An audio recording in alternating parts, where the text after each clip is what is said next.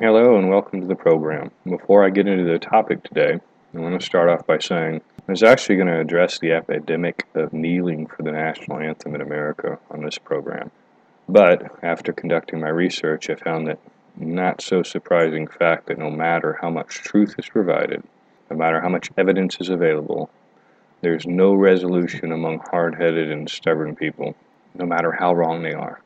Now, I'm not speaking about people's right to peacefully protest, and I'm not talking about taking away any freedom of speech. But it is a fact that most of the people in America are offended by kneeling for the national anthem, and along the same lines, disrespecting the American flag. It's also a fact that the loudest and most insecure and disrespectful people will always think their opinion matters, and only theirs. They will feel they are right, no matter what, and because of their chronic insecurities will always try and force their opinions on others. So, knowing that those people always have an excuse, they will always threaten violence, which they say they're against, by the way, and they will spew their own dribble from every targeted media source around. I'll drop the issue until enough respectable, considerate people wish to discuss the issue on a mature level, through inspired conversation, and not through emotionally unsubstantiated hate.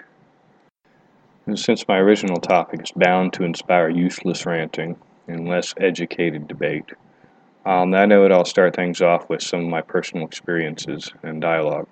One of the great things about America is the freedom to choose a path, be it for education, lifestyle, religion, or career. There are almost unlimited choices. America is much less programmed than many other places around the world. Let me explain that a bit. I use my own personal experiences. When I was growing up, my parents divorced while I was very young. That's not uncommon in America. Now, despite their separation, though, they offered guidance, but for the most part encouraged me to pursue my own American dream. I won't say that they didn't try and influence my decisions, because they did. However, I was never compelled to live the way they wanted me to.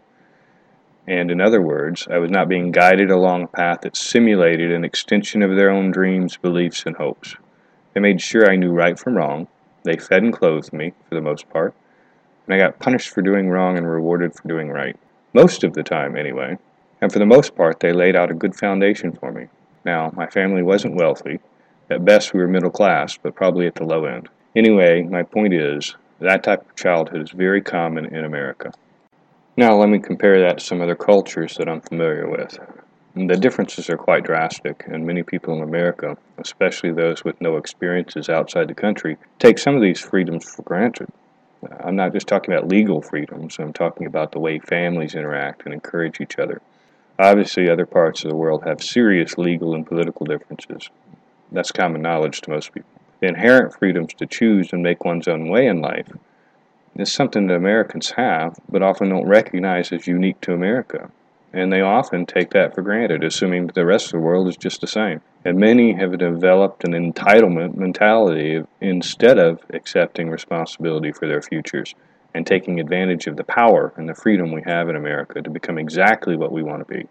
There are many examples of Americans becoming very successful, coming from all walks of life, and all different circumstances and backgrounds. Now back to the comparison.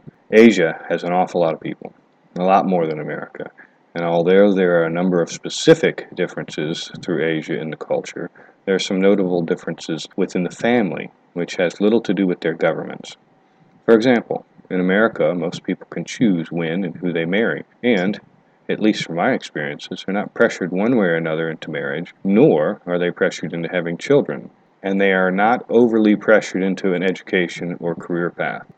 Now, I will say that it's normal to get married at certain ages, and it's normal to have children once you're married.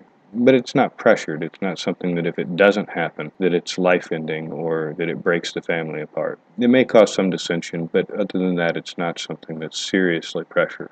Now, like I said, I know there are pressures, but the degree to which is much, much less than what I've seen in Asia. If I ever committed a terrible crime in America, for example, my family might be embarrassed. They might not ever speak to me again, might even disown me.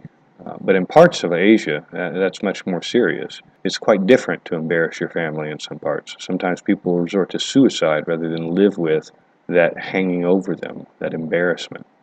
And as far as crimes are concerned, in some cases, criminals, their families might bear the liability for fines and restitution if the criminal can't pay or fails to pay.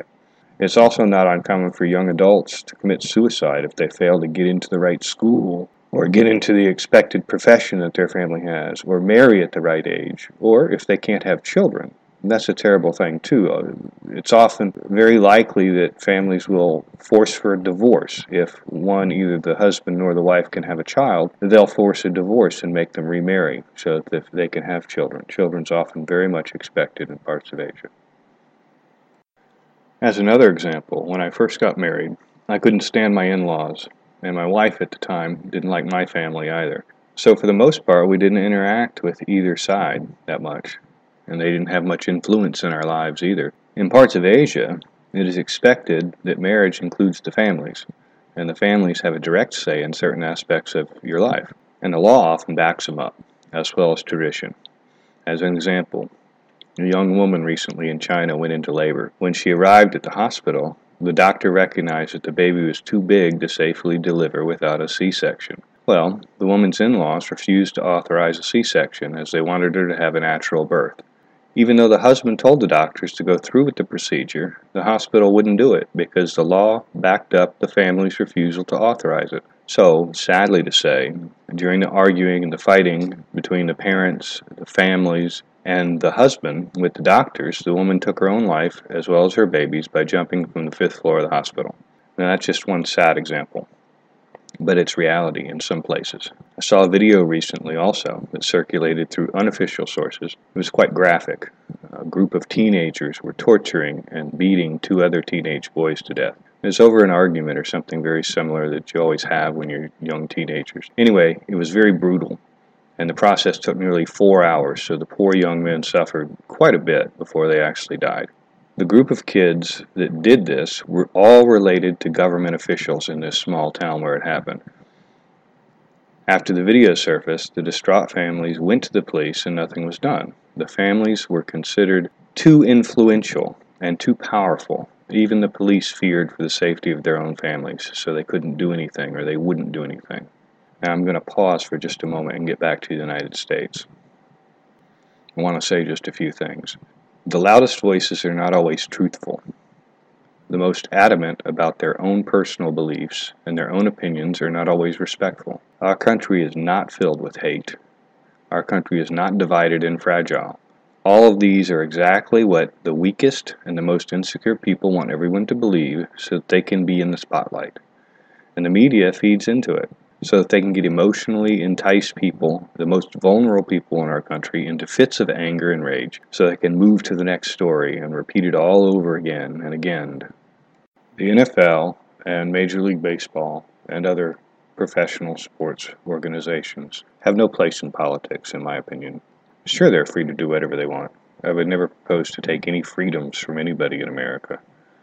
But as their ratings tank, and they lose viewers, and they lose attendees, maybe they'll recognize that they are expected to offer entertainment and competition, something Americans love, by the way, but they're not expected to contribute to political dialogue and hate-inspiring nonsense that brings them into politics. It's simply not their place, in my opinion, and obviously many others feel the same way.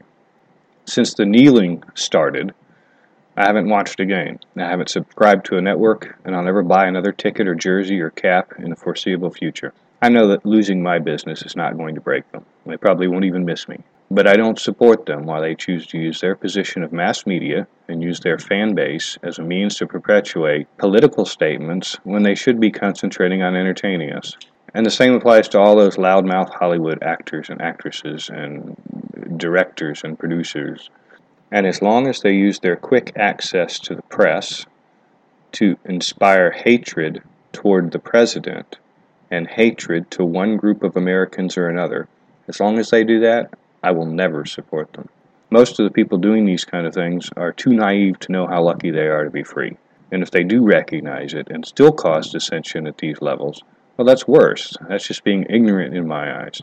Either way, they're not as important or smart as they think, and they are far from truly being knowledgeable about their own protest. If it all were a movie, it'd be a great comedy to watch, make them fools of themselves.